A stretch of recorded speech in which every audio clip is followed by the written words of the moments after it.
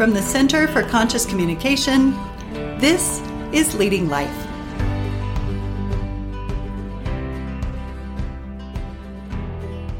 Hi everyone, my name is Stacy Caruth.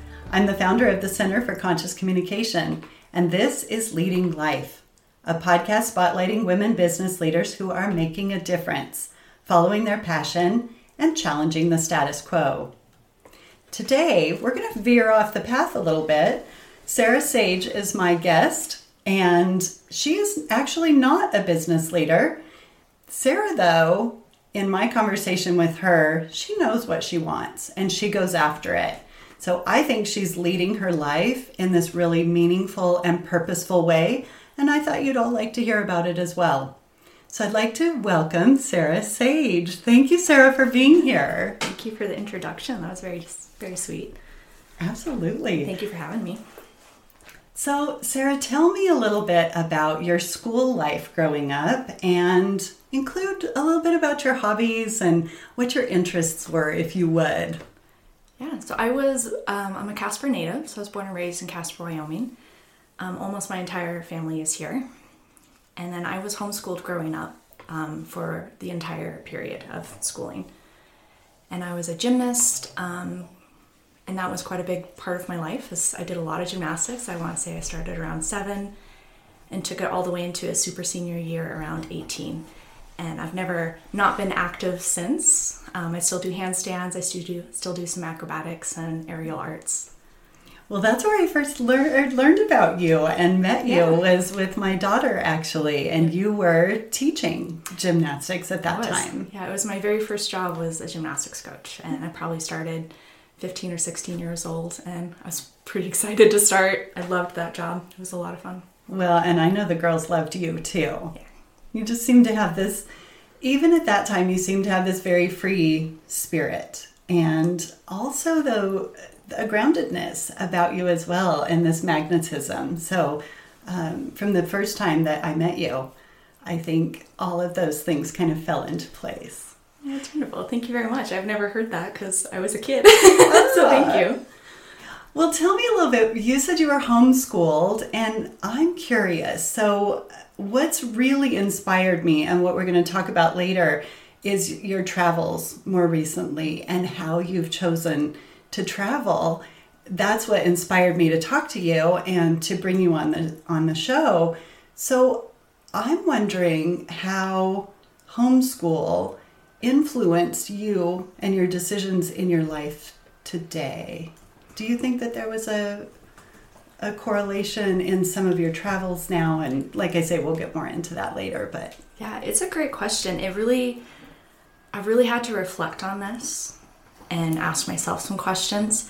And what I've found is I think the idea of not being homeschooled is such a far removed reality compared to what I did experience growing up.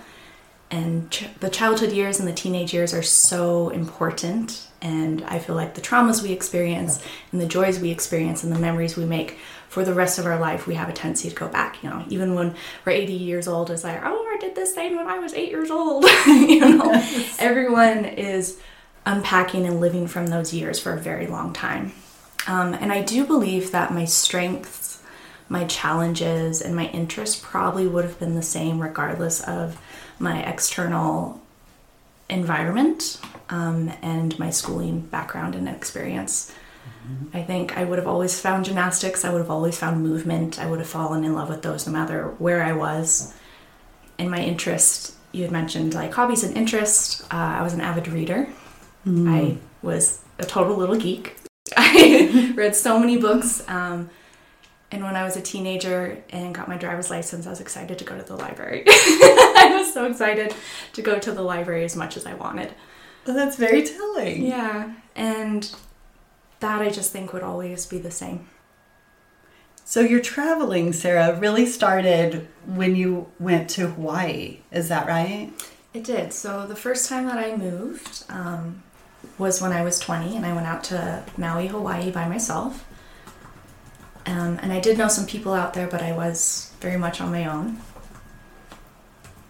And then I've been traveling ever since then. I don't really like staying still very much, and I'm always bouncing around and moving and trying new experiences. So what did you do? How did you take care of yourself when you were in Hawaii? Were you just on a vacation and spending your days on the beach, or what were you doing to be able to support yourself? Yeah, there's some fun stigmas around living in Hawaii, and one of them is that we go to the beach a lot, and that is one possibility, but Hawaii is very expensive. So a lot of the people that I found that live there full time, you work a lot to be able to make ends meet. My primary work out there has been revolving around farm work. So I've lived and worked on a couple different farms out there, and that's been a big part of my journey. As of most recent, I was living and working on a bee farm, and we lived in community. We had many aspects to our farm. We had cows, we had chickens, we had fruit orchards, we had vegetables, we had a large commercial garden, and did pre-made food and fancy dinners. And it was a real joy. And that was a big part of my life, was that farm. So you say we. How many other people were there with you? Oh, at the most, we had about 18 people working for us and living on that farm. Not as many people lived on farm. We had a more core community of people, around 10 or so. And then we also had outside employees that would come in and work for the day. And how did you find out about that? Not everybody just goes to Maui and gets a job. So Did you know what your job was going to be when you went, or how did that work? So, like I had mentioned, I've been going there since I was 20. Mm-hmm. And I've lost count this time in my life, but I want to say I've gone and lived there at least 8 times. Mm-hmm. I sort of joke that Maui is my heart home. It's always drawn me back, and it's where I really light up. I find a lot of healing there, a lot of health, a lot of community, and the island always draws me back to it. And Mama Maui just takes me in and takes care of me whenever I'm there. So it's been varied. This past time that I was there, I had worked on this farm previously, and I had finished up a job, and I had a couple unfinished goals of mine that I really wanted to achieve, which is I loved this farm and I wanted to go back. And I had mentioned that it's a bee farm, so there was like 300 beehives. It's a large production. And when I left, unfortunately, I didn't get to do a full honey harvest.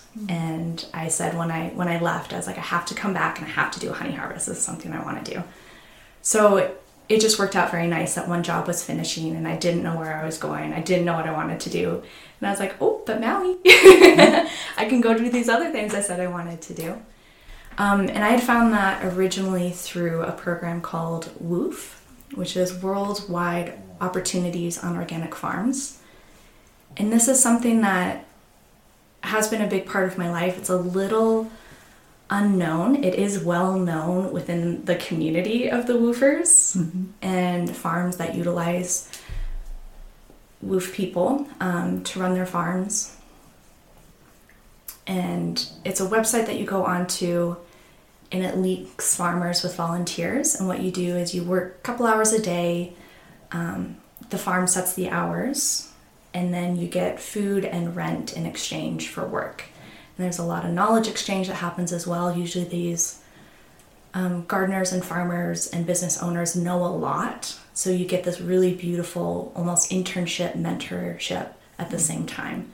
And it's an incredible program, and it's very much how I managed to pull off Italy and Europe as well, because I used that program.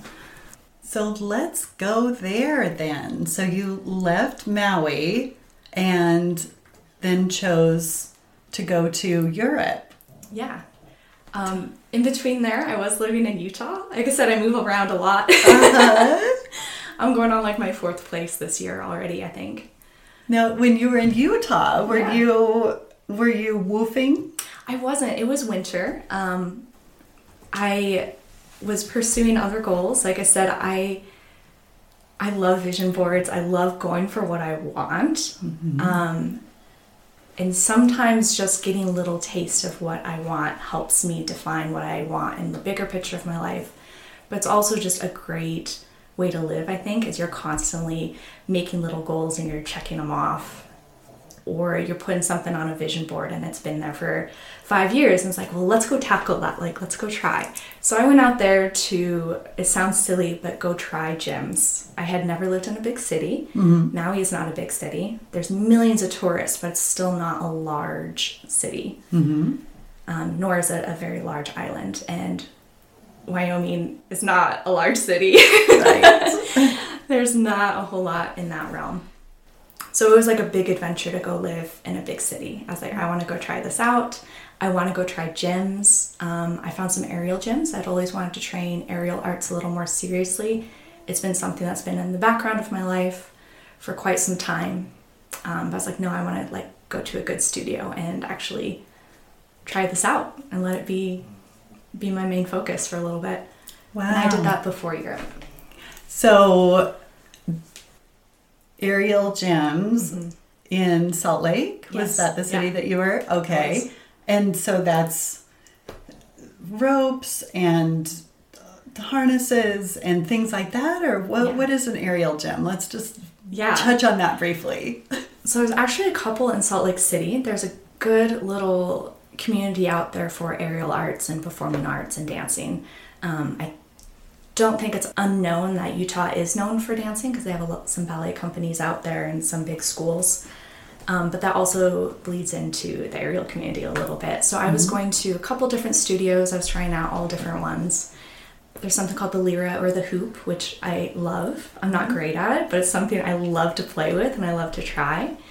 I found a couple different studios that offered that, as well as aerial pole, which is something that's really not around in Wyoming as far as I know, but in other states it's a bigger deal, and there's competitions, there's worldwide competitions, it's highly acrobatic, there's different styles, but I was playing with that as well. So your gymnastics is coming into it as well. Yes, my gymnastics background never left. It's morphed and formed, but you'll still catch me doing a handstand all over the place.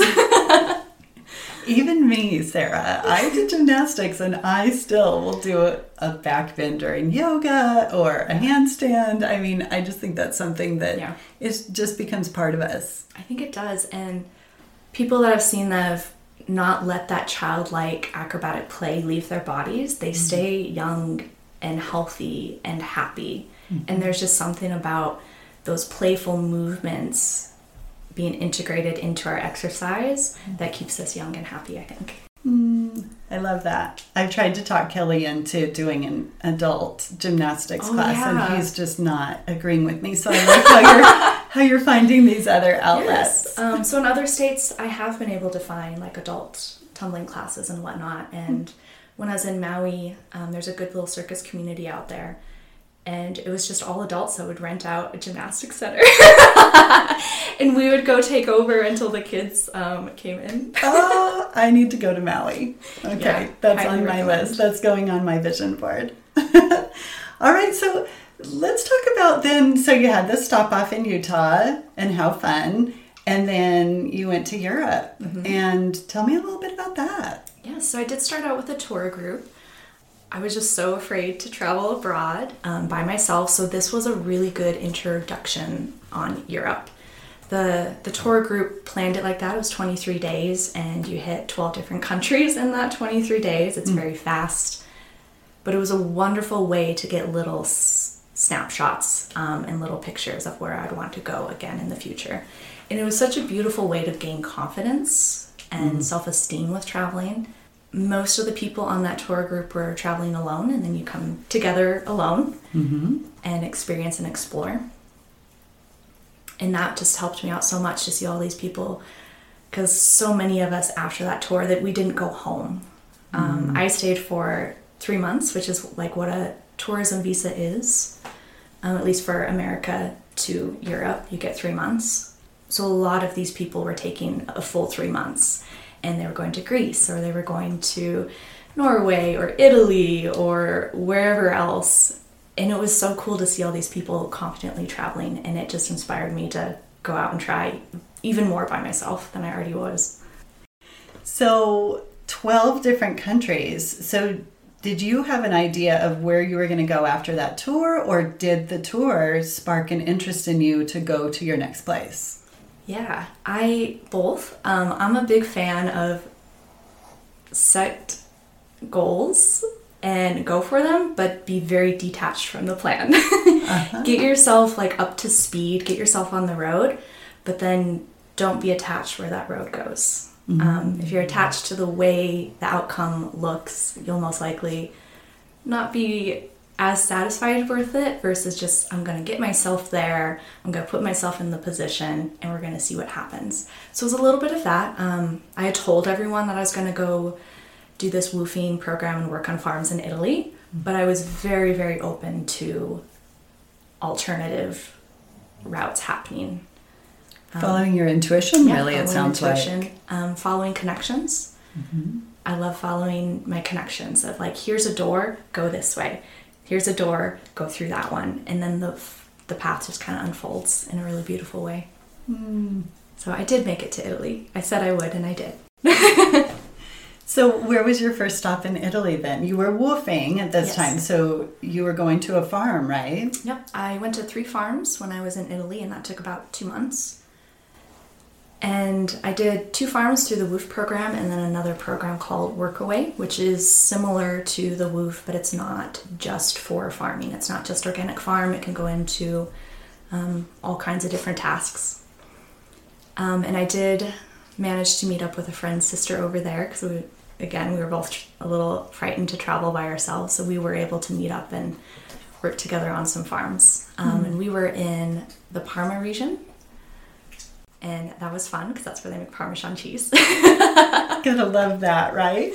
Yeah, so it was really fun. One of the great benefits of doing this sort of travel, it's called slow travel, is one, you save huge amounts of money. It's very accessible. It makes worldwide travel very accessible.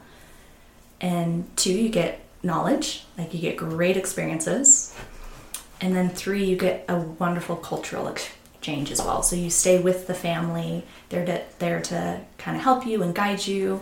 It can be a great language exchange. I don't speak Italian, so I only chose families in places that spoke English. But if you were like interested in speaking another language, you get a practice. Yeah, to immerse yourself, because really that's the best way to learn a language. Yeah. So there was so much traveling. When I was traveling in Italy, there was so much that I picked up that I wouldn't have on my own. Like, we got to go to a farmer's market that was like the Parma festival, and we went to the little building where it said that the original Parmesan cheese was made.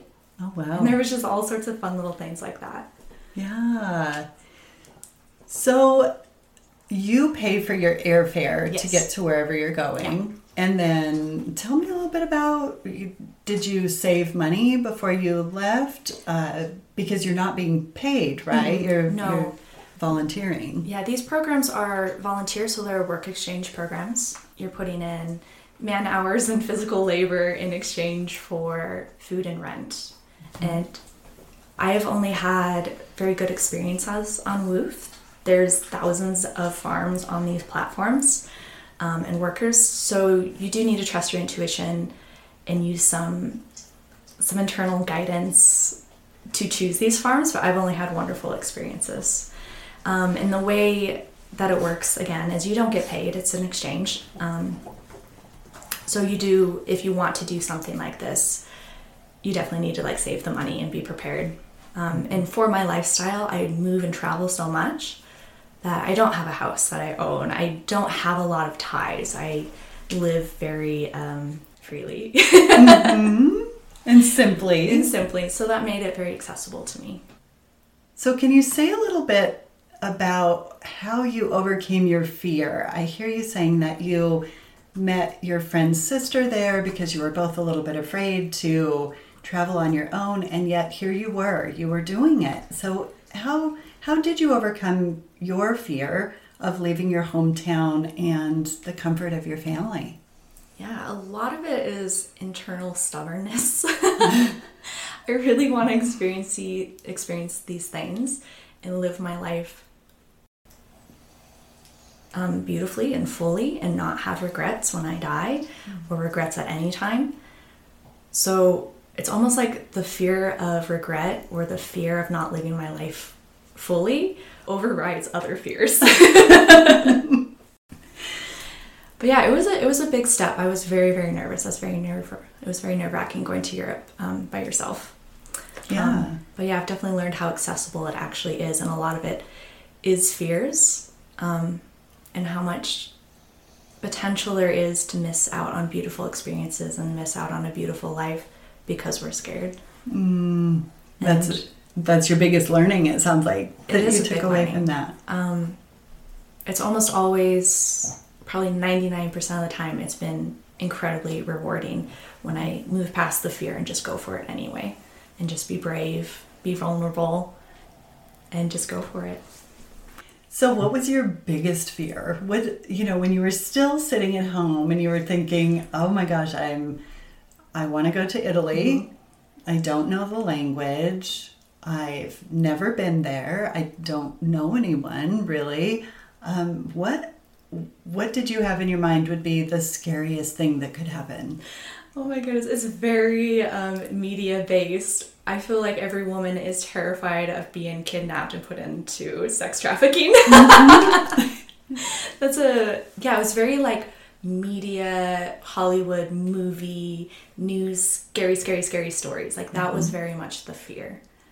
Is that something very bad would happen, or even just something like your credit cards get stolen, your phone gets stolen, and what do? You don't know anyone. Where are you supposed to go? How are you supposed to figure that out? So just the fear of the worst case scenario happening.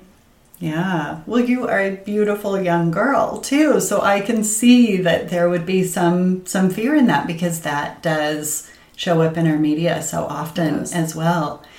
But when you got to Europe, did you have any sense of that? Because if I remember correctly, you were staying in hostels. I was, yeah. So did you have like a nervous sense that maybe there were bad people out there, or what was your experience of that? I didn't. I'm a huge proponent of strengthening and living by your intuition. So a lot of this was trusting my gut and trusting my intuition. And there are some just everyday life factors, like don't put yourself in a weird position. Don't be drinking by yourself in a bar in the middle of Rome at 2 a.m. Like that could potentially be a frightening, dangerous situation, but that situation has had many precursors to get you there. Mm-hmm. So there are just little things like that, but that's everywhere. That's everyday life, to not be stupid and not be dumb. And I always followed my intuition, and I always followed my gut. And like I did stay in a really sketchy hostel. It has come to be like one of the best travel stories, but it was very nerve-wracking in the beginning. And to gather myself and calm my thoughts and call a friend and realize my mind was scared. I externally was frightened, but my gut was saying stay. Like I had even got on my phone and tried to book another hostel because I didn't like this one. And my gut was like, stay. And I was like, I don't like that answer. I don't like that answer, but I know better than to disobey that intuition when it's like speaking to me clearly. And that's how I rely on that so much. I rely on that to live my life. And you were safe. I was safe the whole time. It was the most magical, beautiful experience. I do believe in the power of watching your thoughts and taking care of your body and your mind and your spirit. And if you do a lot of internal work to keep yourself in your most beautiful, high energy, that external world can reflect that. And that's how I felt when I was in Europe, is I refused to meet people that aren't for my highest benefit. So tell me a little bit about the farms that you were on. You were meeting people on these different farms. You said you went to 3 different farms, is that right? Yeah. And tell me what their specialty was, or what kind of farm they were, if you would, just to give us an idea. So the first one was a really incredible, beautiful farm. It's called Scacchette, Agricola Scacchette. It's all in Italian, so I'm not sure how many people are going to be able to benefit from like the website and the social media, but if you want to look it up, it's Agricola Scacchette. Mm-hmm. And a really, really beautiful man ran that. He had like a professional job and had quit doing that because he was miserable, and he wanted to go into like a more holistic lifestyle and something that made him happy as well as did not harm the earth and its inhabitants. And he's created this beautiful farm with some permaculture aspects, some biodynamic aspects. He's worked with some shamans in Mexico, so there's some really beautiful underlying like Buddhist shaman spiritual practices that revolve around that farm. Like, for example, one day he's a beekeeper and there was a swarm. And if you've never seen a bee swarm, they'll leave their hive and they'll go make like a little ball in a tree. And it's literally just a ball of bees. It's one of the most beautiful things I've ever seen. Wow. And they're very docile. They often won't sting because they're just like protecting their queen and they're protecting the splitting, being a swarm. So they're often very docile. So you can almost just go right up to these swarms and just go stare at these thousands of bees like in a ball. Wow. So when my friend and I were at his farm, we were there during swarm season. So they have a season that they do their swarming. And it landed in a tree. And he wanted us to go up there and put your gloves on and your bee suit. And you go like kind of put it into a box and you trap them and you create a new hive from that. And I had asked like, well, why don't you just cut the branch? Like, it makes sense to just cut the branch instead of like kind of pull all these bees off the branch. He goes, well, the tree didn't ask to be cut. Like, I'm not going to hurt the tree. And I was like, okay, that's pretty awesome. Because I was just like, well, let's just cut the tree down. He's like, nah, I don't work like that. So yeah, very holistic. Yeah, very holistic. Really beautiful respect for all living things on that land, even down to the ones that you don't see. Lovely. Yeah, so that was your first farm. That was the first one. The second one was a lavender farm in Tuscany. So we were over in some alpine mountains in the Fivizzano region of Tuscany. And they just had a really cute land. They had a couple of little animals that we helped care for, and they ran like an Airbnb sort of place. And we took care of the lavender fields. There was a lot of weeding. There was thousands of plants that needed weeding. Lots of weeding to be done there. Yeah. And then the third one was a little dairy back in the Parma region. And it was this family that had also really beautiful practices of like, we want to treat our animals well. So they had some ancient varieties of cows. And I might not get these numbers right, but the breeds of cows that they had were like non-modified. They weren't bred to be really high producing animals, because that can be really hard on the animals. I think many people have seen like Food Inc. and some of these food documentaries, that genetic modification isn't just about the corn or the soy. It does happen with animals. And the horror stories of the chickens being bred with such large breast that their legs break. Right. So this happens to the milk cows as well. And if you've been around milk cows, you can look at them and they're like, oh, they're funny looking. Like when you really look at them, they would not survive in the wild. There's no way. So again, these numbers won't be correct, but it was something in the area of their cows produced like 15 to 20 liters of milk a day versus like a commercial milk cow would produce like 80 liters a day. Wow. So the production was much, much smaller, and they worked their asses off. They were just one of the hardest working families I've ever met, because your animals don't produce as much and you can't sell as much, but they're doing it they believe that it's the right thing to do. So it was an incredible family to be around, and they made cheeses and it was great. Yeah, really cared deeply for their animals to the point where we want our animals to not just be healthy, but be like evolutionarily healthy as well. Yeah. We want them to have strong bones and proper proportions. Care for the animals, care for the land. Yeah. Yeah. Oh, it sounds so romantic, really. Yeah, it was beautiful. Yeah. So you were in Europe for 3 months on this tourism visa or tourist visa, right? Yes.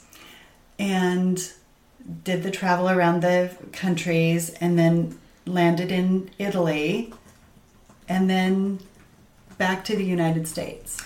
Yeah, I did have a little stopover in London to see Stonehenge, because I think everybody who resonates with like little spiritual practices should go to those sites. Yeah. So that was really beautiful, and I spent a few days in London as well. And then I made my way back to the States because I was out of time. Because your visa ends and you have to leave then, right? I mean, there's some pressure around getting out on the... Yeah, there's real consequences to messing with visas. So don't mess with them. So you're back in Wyoming. You're visiting your family. And your time is pretty limited here. So what's your plan now? Where are you traveling to next, Sara? Yeah, so Wyoming's kind of a stopping point for me. I have a lot of family here and I love them dearly. It's hard for me to be away from them for too long. So I like to stop in quite a bit and spend time with my family. And then I'll be starting a cross-country road trip tomorrow. I'm going to be going all the way over to New Hampshire. It's a long drive and it's going through quite a few states I've never been in. I haven't spent time in that part of America. So it's fun to continue to travel a little bit in a different way. Road tripping is one of my favorite ways of seeing and sightseeing and exploring. And there I took a job on a farm. So I'm going to continue down that path of working with food and maybe trying to better the planet and my life through these beautiful foods, these beautiful animals.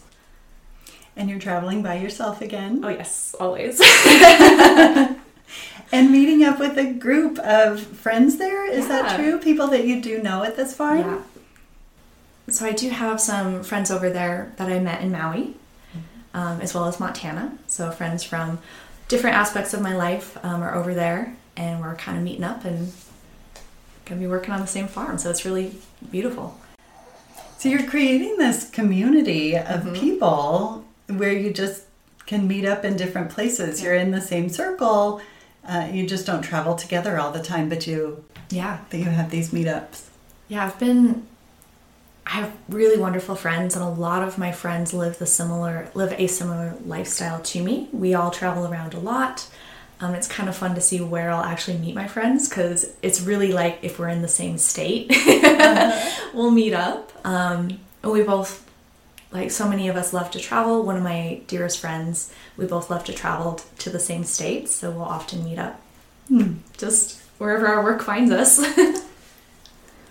So I wonder, this all sounds so fun and exciting and so heart-led, I think, as well. I think that's what really captures my interest most. I wonder if there are any decisions that you've made in all of this travel that you would consider a mistake.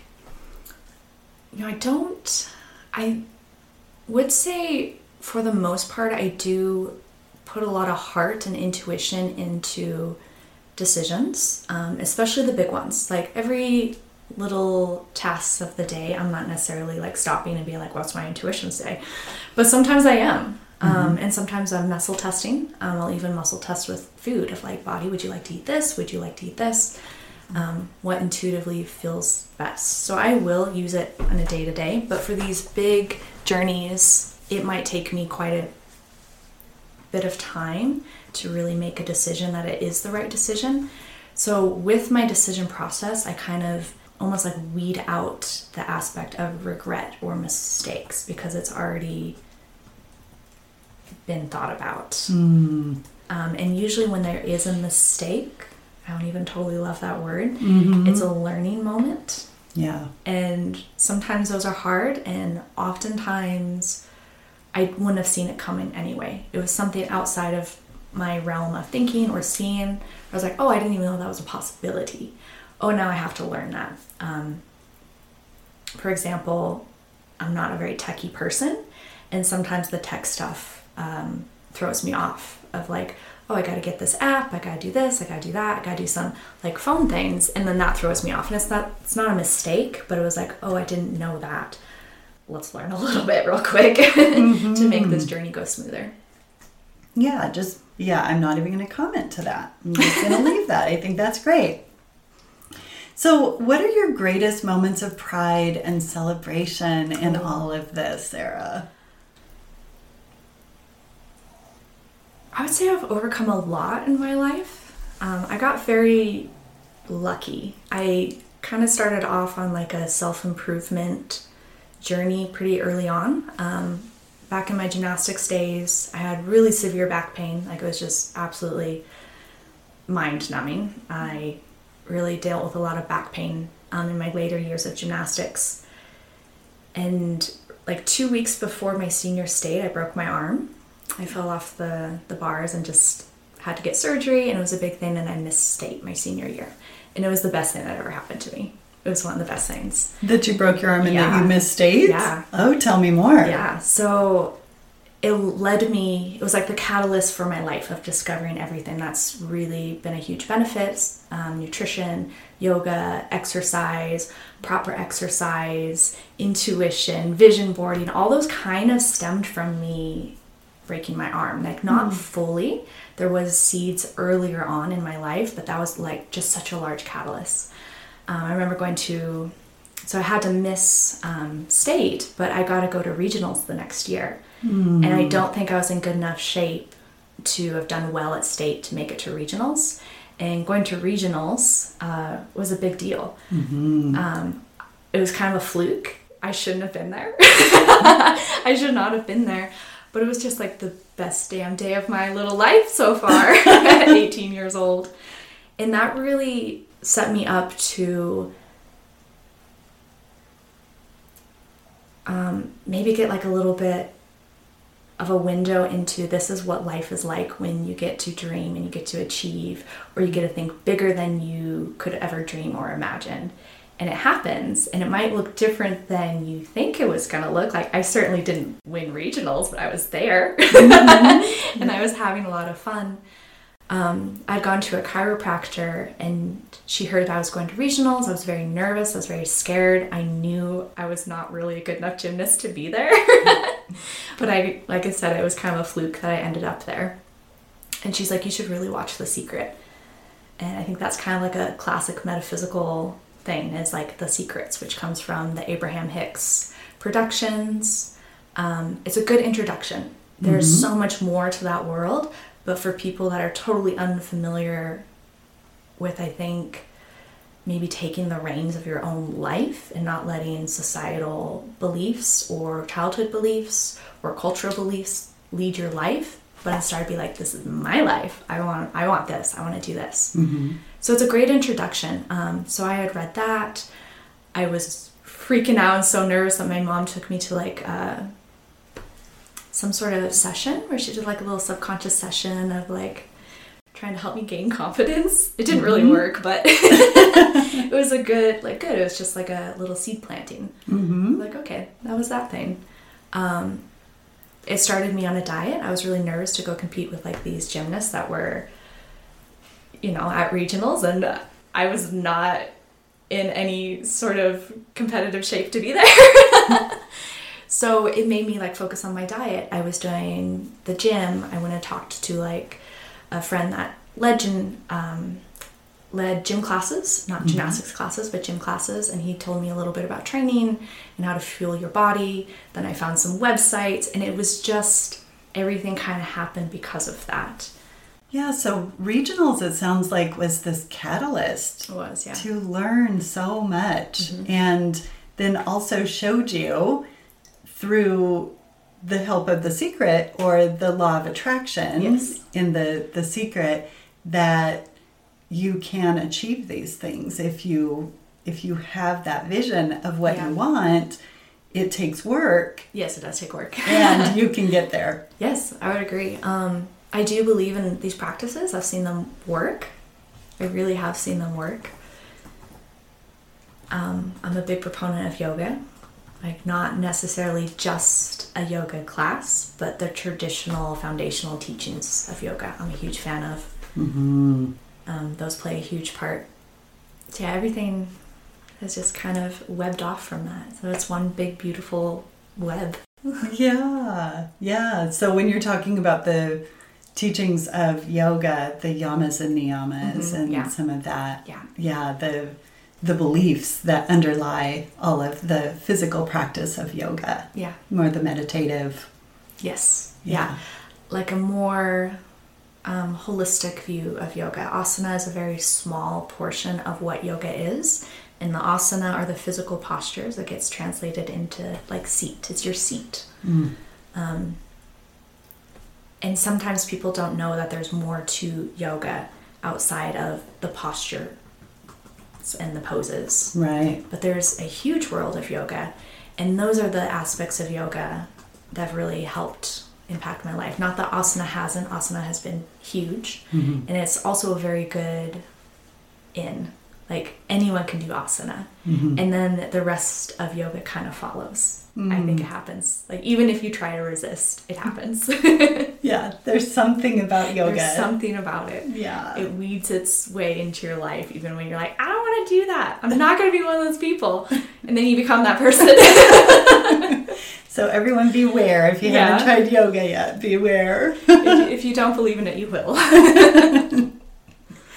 So if I'd like to kind of sum up here, Sara, by asking you this final question. Yeah. If you could share one piece of advice with our audience, what would that be? That is a hard one.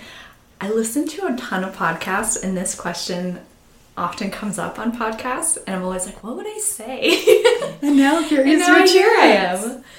And it is a hard one. And I'm very torn between many answers. But I almost do want to say, do yoga. Because I do believe so much happens through yoga. And I believe that if you want to improve your life, do small steps and the rest will come. Do the internal work and the external world will reflect that. I believe there's a strong correlation between that internal thought process and our internal health and the external health of our world, like what gets reflected back to us and what we get to live. But what we also choose to live. But yoga can be nutrition. It can lead you into being embodied. If you're not very in touch with your body and your intuition, it can lead you to that. If you don't have a strong spiritual connection, it can lead you to that. If you're in physical pain, it's hard to live life when you're in physical pain. A lot of these bigger goals are harder to achieve when you just hurt. But it can provide great healing. And then you can begin to live life more openly and freely and pain-free. And travel the world. If you want. If that's where it's leading you, huh? Yeah. Well, thank you, Sara. Yes, oh my gosh, you. It has been such a treat to talk to you. Thank you so much for being such an inspiration and sharing your story with me and with our audience. It's such a treat. It's thank you. a treat to have you here. It was so fun to be on your podcast, and I greatly appreciate you inviting me. Absolutely.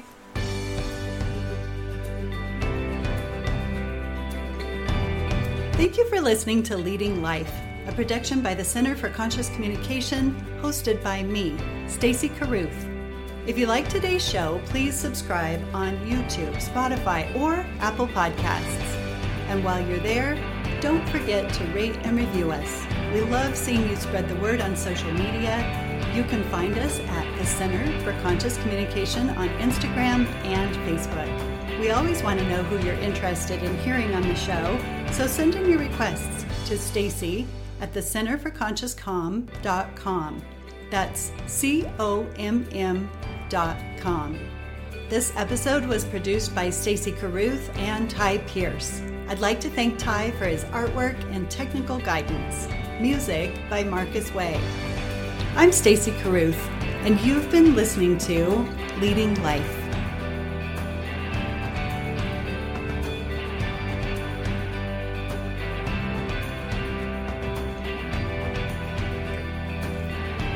And now for a mindful minute.